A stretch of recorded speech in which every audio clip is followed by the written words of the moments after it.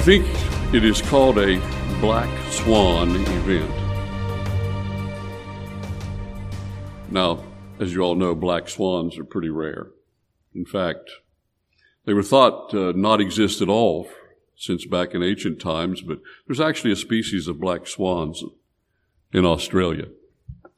But the black swan became associated with something you did not expect, something very unlikely to happen taking place. So I was just wondering how many of you this morning got up this morning and say, I'm pretty sure Pastor Jay is going to wear a Santa hat in the pulpit this morning. Would you just raise your hand? No, nobody expected that.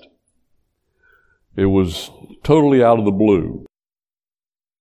And the second characteristic of a black swan event is it evokes a response. And a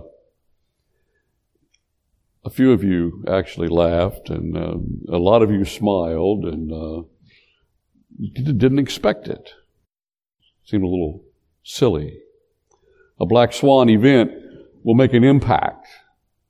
And then the third characteristic of a black swan event is in our minds we will try to figure out why it's really not that unusual. And there's something, there's something about it here that's normal. And that's very easy to do because, well, it's Christmas time, so you probably thought, well, the pastor just wanted to say Merry Christmas. But he had a whole lot more involved in that. So a black swan event, something that is unpredictable, makes an impact, and we struggle in our minds to try to figure out some meaning to it. Now that's exactly what happened this year when the COVID-19 virus struck and, nobody could, at least nobody around here, predicted it, that's for sure. It came as a surprise. It made a huge impact on our lives, and we're still struggling to try to make some sense out of it all. And here's the question that most of us who are Christians have asked ourselves at one time or another, and probably within the last 7 days. And that question is this: well, how does this fit into what God's doing? If God really is in control of all things that happen, well, what do we make of the pandemic and a whole lot of other things that have went on this year and even of the past week? Is God really in control when unpredictable things can happen? Now, last week we started on this message entitled titled God Has It Under Control. This is part 2. We're going to finish last week's message. And what we focused on last week is what we call the sovereign will of God. This is what we might term the secret will of God. This is what God's doing in this world, but He hasn't told us how it all fits together. I used the 500-piece crossword puzzle. That's not right. 500-piece jigsaw puzzle to try to illustrate this a little bit last week. And we use the thought or the idea that when you do a jigsaw puzzle, you really don't know how it's going to look and how everything should go together, unless you look at, of course, the picture on the front of the box, which I always do, because I figure that's got to make it easier, and it's a very complicated task. But you see, God's putting together a puzzle, if you will, a tremendous amount of things that's beyond our imagination to figure out. He's placing together and putting together and connecting together, and he's painting a beautiful picture of His will in this world. But we can't see the picture because it's not finished. And He doesn't provide us a picture in advance to know what it is. So, in His sovereign will, He's doing this. Now, His sovereign will breaks down into 2 parts. What we call His efficacious will. Those are the things that God does in order to bring about a specific result. The second thing, or the second part of God's sovereign will, is what we call the permissive will of God. These are the things that God allows to happen. For example, He allowed Adam to choose to sin. He gave him a choice in the garden. He chose sin. God did not want Adam to sin, but He gave him that choice. Now, being then in the permissive will of God, Adam's sin brought about a lot of bad things, including death, into this world. But yet, God incorporates the things people do that He allows into His masterpiece that He is painting. The picture, the will of God, all fits together, and even the permissive will of God falls under His sovereignty. Now, that all being the case then, as we see these puzzles pieces kind of, incomplete, we can't really figure out how they fit together, we're apt to wonder, is God really in control? So in light of His permissive will in particular, we want to address that question again this morning. Is God in control of all things that happen in this world? And I submit to you that He is. God is in control. In fact, last week, in chapter 17 of Acts, we began at verse 24, and we noticed that God is in control of what every person is like. In other words, we're talking about His creative work. Verse 24 of Acts 17, it says, God who made the world and everything in it, since He is the Lord of heaven and earth, does not dwell in temples made with hands. God made the world and everything in it. That includes you and me and everybody that's ever lived. He is the creator of it all.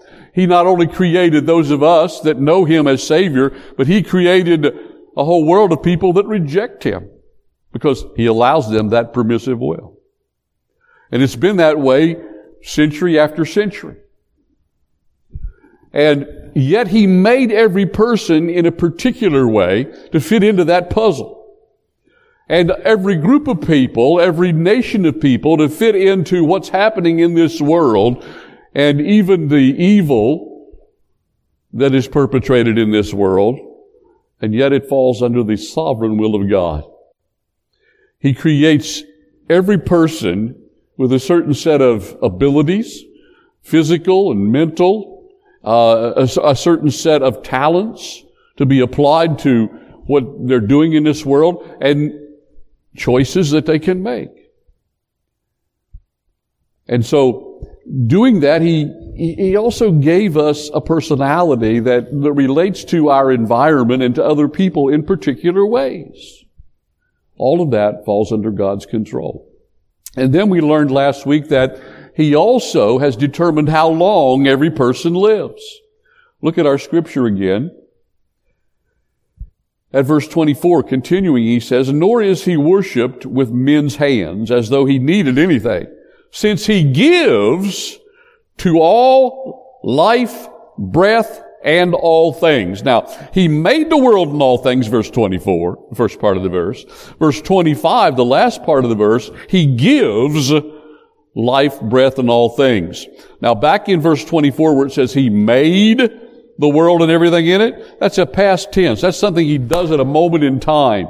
He made the world, He made everything in it, and then as each individual is born into this world, they are made. Now, not directly as Adam was made from the dust of the earth, but through the process of procreation, yet God is involved in making us and creating us as the unique individuals that we are. Now, that's something that just happens in time. But when you get down to the latter part of verse 25 and it says, He gives, that's present tense. He gives, He keeps on giving, He's continually giving. And what is He giving? He is giving to all, to everybody, life, breath, and all things. So, as each person is born into this world, there's this continual process of God giving life to new individuals that come into the world. And then it says He gives them breath. Now, why would He follow up the word life with breath? Because He begins our life, He gives us life, and He sustains our life as long as we have breath. And when we no longer have breath, we pass from this life. So, He is the giver of life, the sustainer of life, and He literally sets the bounds on our life from the time we become alive to the time that we give up our breath. So, He determines how long we live in this world. It's a fortunate thing under the circumstances that sin came into the world. It's a fortunate thing that death is the punishment for that, because who would want some evil person, and you can think of many of them through history, who would want all the most evil people in history to never die, but to continue to wreak havoc in this world? So life is limited, and it's another way that God controls all things and is sovereign. Now let's move on. We covered those 2 points last week. This week we want to add 3 more. So here's another one. He determines what every person has. Now we're talking not about life limited by our lifespan, or life defined and limited by our abilities and opportunities, but now we're talking about our material possessions. He has determined what each of us have at our disposal to be able to do whatever it is we do in this world. How do we know that? Well, again, at the end of verse 25, He gives to all life, breath, and all things. There's the things that we have in this world at our disposal to use. So, He is providing for us our resources. Whatever resources we have, God gave them to us. James says in his epistle, every good gift and every perfect gift cometh down from above. God provides everything we have in His world. He created it all. Now, man takes it, uses it, adapts it, utilizes it.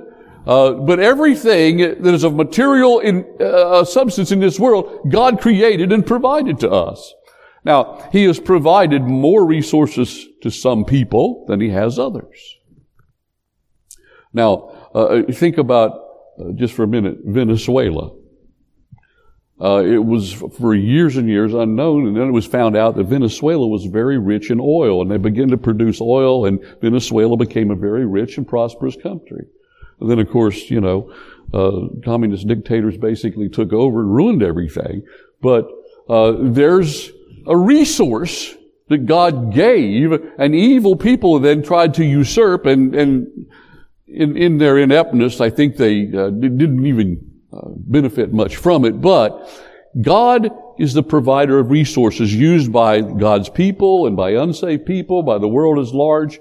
All that is determined by God. Everything that any person or country or power can accomplish in this life is determined to some extent by the God-given resources that He has provided to them and that are at hand to them. Think about Luke chapter 14, verse 28. Here the Lord Jesus is talking about this thing in one sense. And He says, who would, decide to build a tower or whatever it is you want to construct and not sit down first and count the cost? Well, the cost here is the resources we have to use to produce the outcome. If you're building a building, that would be the building materials. Some things don't require a lot of building materials, but they require a lot of brain power, or they require a lot of our effort and time. But there's always a cost. There's always something that has to be consumed or put in to something that is made new and beneficial in this world. Now, God, over the years, has placed what turned out to be very bad nations, evil people, in possession of resources, but not enough resources to do everything they wanted to do. Because they did not have the resources they needed in Nazi Germany, they could not conquer Russia because of the size of that nation and the weather they had to contend with. God's resources determine outcomes. Now, we as Christians, we are a little bit better off than what I've just described.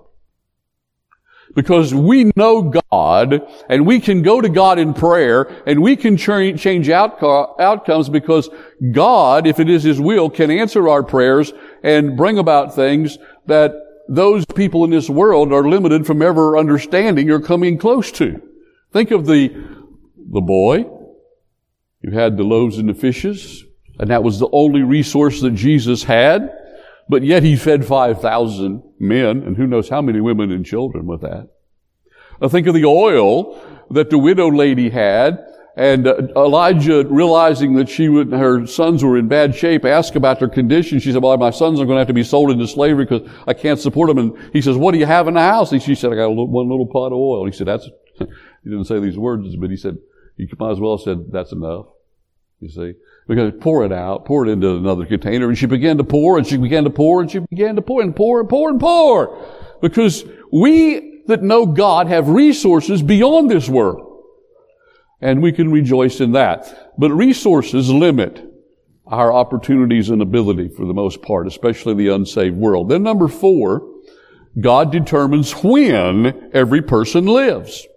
He not only determines how long, we've already talked about that, but he determines when we live in history. Again, let's look at verse 26 now. And he made from one every nation of men to dwell on all the face of the earth. Now, by the way, that means what it says. It's as plain as day. We all came from Adam. It doesn't matter what color your skin is, what your physical characteristics are, whatever race you're defined as. We all came from one man and one woman. Now, we're not different from one another in the essence of the things that really matter. Now, and he has made from one blood every nation of men to dwell, that is to live, to exist on the face of the earth, and has determined their pre-appointed times. He's determined when everybody lives. He has determined when every nation rises to power and when that nation falls from power. He's determined the rise and fall of nations. He has determined those epochs and ages in history. And what we see is what? The same thing over and over. Solomon said, there's nothing new under the sun. We see evil raise its ugly head. We see those come to power that is fearful and powerful, and they conquer others, and then soon they're gone off the scene. And over and over and over we witness these things. He has determined when it is that every nation rises and falls. Now, this means that there is a specific time slot, a perfect place in history for every nation and for every individual that lives and every person that makes up every nation. It's not an accident that you are living in this day and age. There's a purpose and a plan God has for your life and mine at this very moment. God is in control of history. Let me prove it to you. Isaiah chapter 44, verse 28.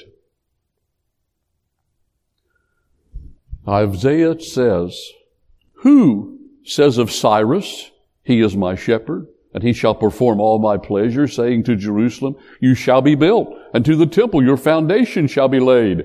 Now Cyrus was the Persian king that allowed the Jews to go back after 70 years of captivity. Exactly after 70 years of captivity. Tell me God isn't in control. He told them before that. He told them when they went into captivity they'd be there 70 years. 70 years later, Cyrus says, you can go home.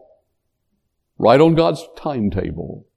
He said, you can go back and you can build the city and you can build the foundation of the temple. And Isaiah prophesies it, but Isaiah said this 150 years before Cyrus was born. 150 years before it happened. God said, here's what the king of Persia is going to do, and here's his name. That is pretty unbelievable, isn't it? That is magnificent. Now, let's take another biblical prophecy. One you may or may not have some familiarity with, and that is what we call Daniel's 70 weeks prophecy. Daniel chapter 9. And here in verse 24, Daniel is told this by God. He said, 70 weeks are determined And Daniel prophesies, 70 weeks are determined for your people and for your holy city to finish the transgression, to make an end of sins, to make reconciliation for iniquity, to bring in everlasting righteousness, to seal up the vision and prophecy, and to anoint the most holy. Now let's decipher that quickly. 70 weeks in Hebrew just simply says 77s. It means 70 increments of 7 years, or 490 years.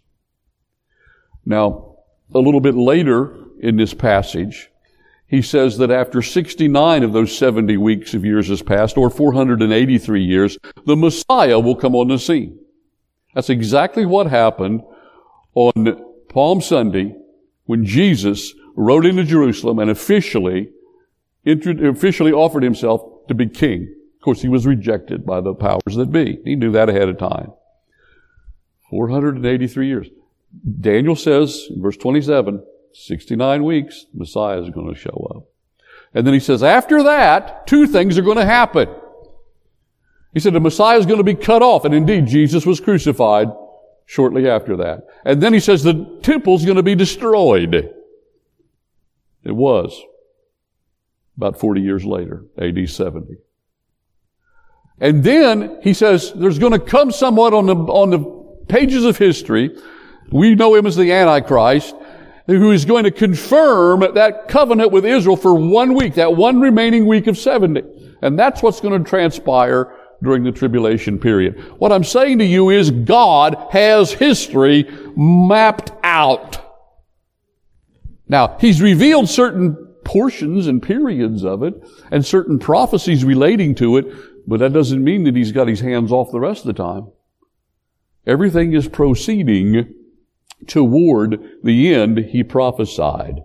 What is that end? Well, you can read about it in Revelation 17, Revelation 19, and, well, pretty much the whole of the book of Revelation, especially the last few chapters. And we are living today in an age that is preceding what's described there in the book of Revelation. But we know that according to the prophecy of the end times, in those days there will be apostasy. There will be persecution of true believers. There will be a one-world government. There will be complete control of the financial system and a complete, up to a point, a completely orchestrated and sponsored state worship or state religion. And that's exactly what we can see looking around in our world today, developing and growing and leading exactly to what God said is going to happen. We cannot be overly distressed and overly concerned when we see this one world movement that is beginning to sweep our world today. And when we begin to see those in America want to, cash in our chips as a nation and become one world with everybody else. It's exactly what God says is going to happen. Now, it disturbs us in the short run, and we want to see our nation prosper, and we want to see freedom to worship God and serve God. We all do. And we long for that, and we pray for that, and we should work for that. But in the end, it's all coming to a much better conclusion than we could ever imagine in this life today. At the end of the time He's marked out for these days and ages, it'll be a perfect and wonderful existence awaiting. So, He determines when everybody lives. This means that He has determined when the most evil dictators and powerful kings have ever lived. And there's probably some kings that existed way back in ancient times. If God would have put them over here in modern times, things would have been a lot worse than they were because of their abilities and strengths. You think of someone that he died at a very young age, but Alexander the Great basically conquered a known world in a very, very short period of time. A tremendous military leader. I'm glad he lived a long time ago. Now, God is in control of all of that. Let's move on. And this is the fifth and final point. He determines where every person lives. Where every person lives. Again, look at verse 26. First of all, He has determined their pre-appointed times and the boundaries of their dwellings. And the boundaries of their dwellings. What does He mean? Where they live. where they exist, where they dwell. He's determined every nation's geographical location. By the way, we're not talking a whole lot about this on the personal level, and we'll get more into that next week, but He determined where you were going to live and in what nation you were going to live. And we have much to thank God for about that, personally. Now, you go back to the book of Genesis once again, chapter 11, the Tower of Babel. After the flood, God intended for man to spread out and populate the whole of the world and establish different nations and regions. They didn't do it. They instead stayed together, and they did so under the purpose of establishing and worshiping together in a godless, pagan system. The Tower of Babel wasn't just a tower. It was a religious object. And it involved there in Babel a false religion and an idol worship. And everybody was drawn to it. And until God said, no, that's enough. And God confused the language, and they couldn't communicate with each other, and God imposed language barriers, and people began to spread out and assume their own logical places where they could communicate with others. You see, God not only has determined all these factors, but God actually can intervene when and where He wants. In that case, He intervened to change the language to bring about His will. Now, every nation, not only then, as a result of that, has language barriers to deal with, but we have geographical boundaries as well. Think about the pursuit of world domination that some dictator, some king, some country has followed at some point in history. You can think of a bunch of them. They've none been successful, and none will be until the Antichrist at the very end of history as we will know it. Because God has set these boundaries that limit. Again, Hitler was limited in resources, and God said, you're not going to take Russia. You're not going to take England. He bombed England. He invaded Russia, and he looked to be successful there, but God set the limits. Geographically, He didn't have the manpower. He didn't have the expertise. He didn't have the resources to do it. God defined His limits geographically. So, God sometimes intervenes. Think of what happened at Dunkirk. Anybody seen the Dunkirk movie? It was out a couple years ago.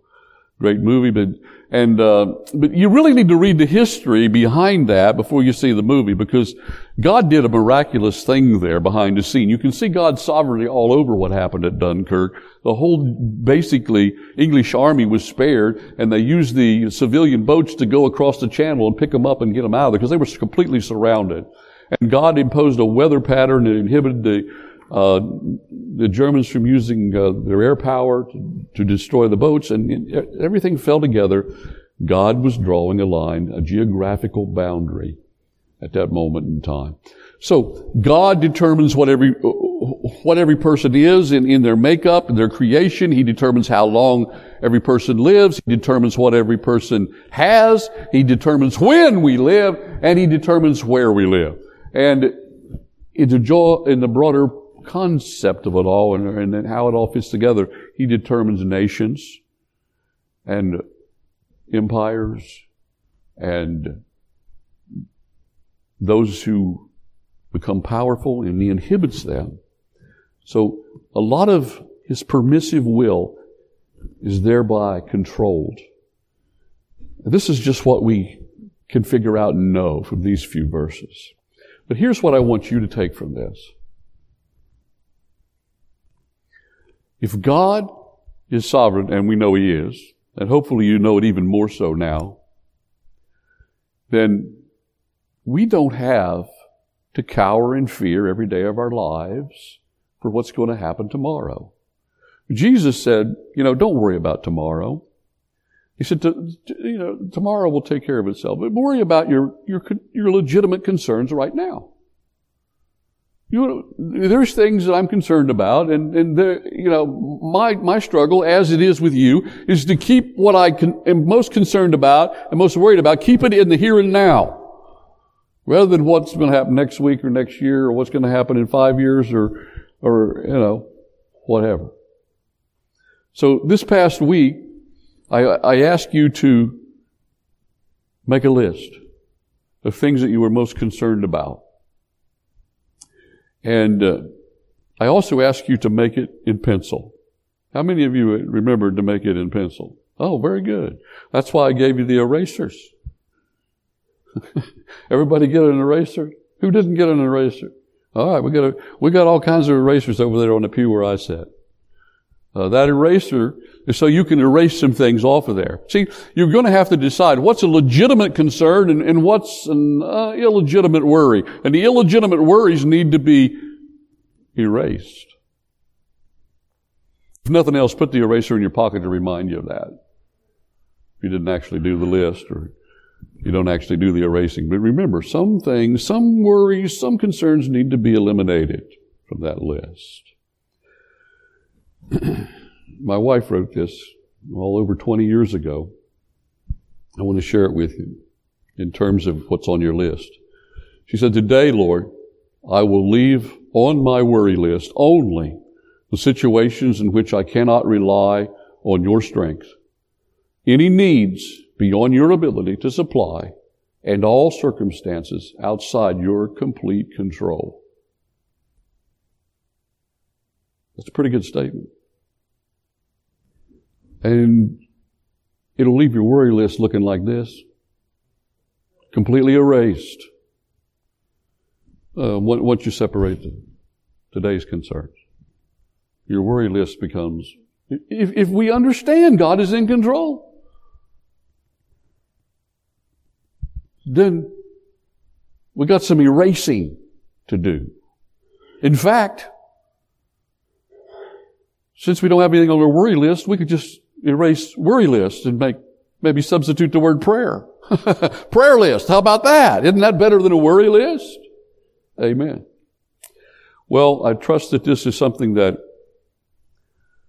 will be of comfort and will be something that will bolster your spirit, strengthen your heart and mind in days in which we are afflicted on all sides by things that disturb us, rob us of our sleep, cause us to be on the verge of panic. Remember,